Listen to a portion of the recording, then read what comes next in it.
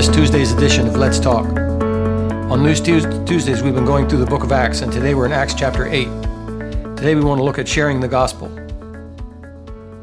The story is told of a Catholic priest who appeared before a large congregation and said, "My people, I resign my priesthood, though I have been here for 30 years. He gave his reasons for why he was leaving the priesthood. He stated, quote, "Last night I spent every hour praising God. All sleep had left me. After reading the New Testament, I saw that salvation is in Jesus Christ and the gift of God's eternal love. Penance, purgatory, and absolution is not in it. I accepted the gift, capital G, and I love the giver, capital G. Amen." Unquote. This is the power of the gospel. We will read more of the power of the gospel in Acts chapter 8. The background of Acts chapter 8 begins with the aftermath of the stoning of Stephen in Acts chapter 7. In the first three verses of Acts chapter 8, four things happened. Number one, persecution broke out against the church in Jerusalem. Number two, the Christians were scattered throughout Judea and Samaria. Number three, Stephen was buried. And number four, Saul began to destroy the church. At this time, one man appeared who would make a big difference in the lives of many people. One person can make a difference when they live a life of integrity and trust in the Lord. Church history is full of one man or one woman who made big impacts here during their lives. A few of the main names are Billy Graham, Hudson Taylor, Corrie ten Boom, Fanny Crosby, and a host of others. God used one man to bring the gospel to Samaria, and that was Philip, who was better known as Philip the Evangelist. He appears in Acts chapter 6 as one of the men chosen to wait on the widows' tables who were being neglected at the daily distribution of food. This meant he was recognized by his peers as a man of integrity and a servant of the Lord. But Philip had another calling, and that was for evangelism. When the great persecution arose in Jerusalem against the believers, Philip began a more mobile ministry. Here's the story. Verse 4, those who had been scattered and preached the word everywhere that they went, Philip went down to a city in Samaria and proclaimed the Messiah there. When the crowds heard Philip and saw the signs he performed, they all paid close attention to what he said.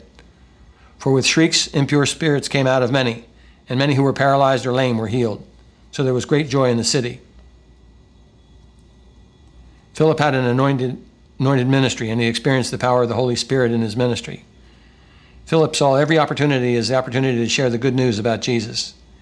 His ministry included preaching the word of God, casting out evil spirits from prayers, and a healing ministry. The results were great joy in the city as lives were changed for Jesus Christ. Philip's ministry opened the door for others to come and preach in Samaria. Acts chapter 8, verse 25 says, "After they had further proclaimed the word of the Lord and testified about Jesus, Peter and John returned to Jerusalem, preaching the gospel in many Samaritan villages." Philip and the Ethiopian. Now an angel of the Lord said to Philip, "Go south to where the desert road goes from Jerusalem to Gaza." So he started out on his way and met an Ethiopian eunuch. The man had gone to Jerusalem to worship, and on the way home he was sitting in his chariot reading the book of Isaiah the prophet. Philip ran up to the chariot and heard the man reading the prophet. "Do you understand what you're reading?" Philip asked. "How can I," he said, "unless someone explains it to me?" The eunuch asked Philip, "Please tell me who the prophet is talking about, himself or someone else?" Then Philip began with the very passage of Scripture and told him the good news about Jesus. As they traveled along the road, they came to some water, and the eunuch said, "Look, here is water. What can stand in the way of me being baptized?" The eunuch went down into the water, and Philip baptized him. When they came out of the water, the Spirit of the Lord suddenly took Philip away, and the eunuch did not see him again, but he went on his way rejoicing. Philip, however, appeared in Azotus and traveled about preaching the gospel in all the towns until he reached Caesarea. Philip continued on with his ministry of sharing the gospel. One man made a big difference in the lives of so many people in Samaria, Ethiopia, and Azotus. Conclusion, what do we learn from this passage? Number one, God fulfills his prophecies. Acts chapter 1, verse 8, the gospel went from Jerusalem to Judea to Samaria and to Ethiopia. In Acts chapter 8, God continues to fill his word around the world today. Number two, Jesus is the focus of our ministry. Verse 12 says, Philip proclaimed the good news of the kingdom of God in the name of Jesus Christ. Jesus is good news more than just healings and miracles. Number 3, in spite of persecutions and difficulties, we are to minister the gospel. Acts chapter 8, verse 1 says, on that day a great persecution broke out against the church in Jerusalem. All except the apostles were scattered throughout Judea and Samaria.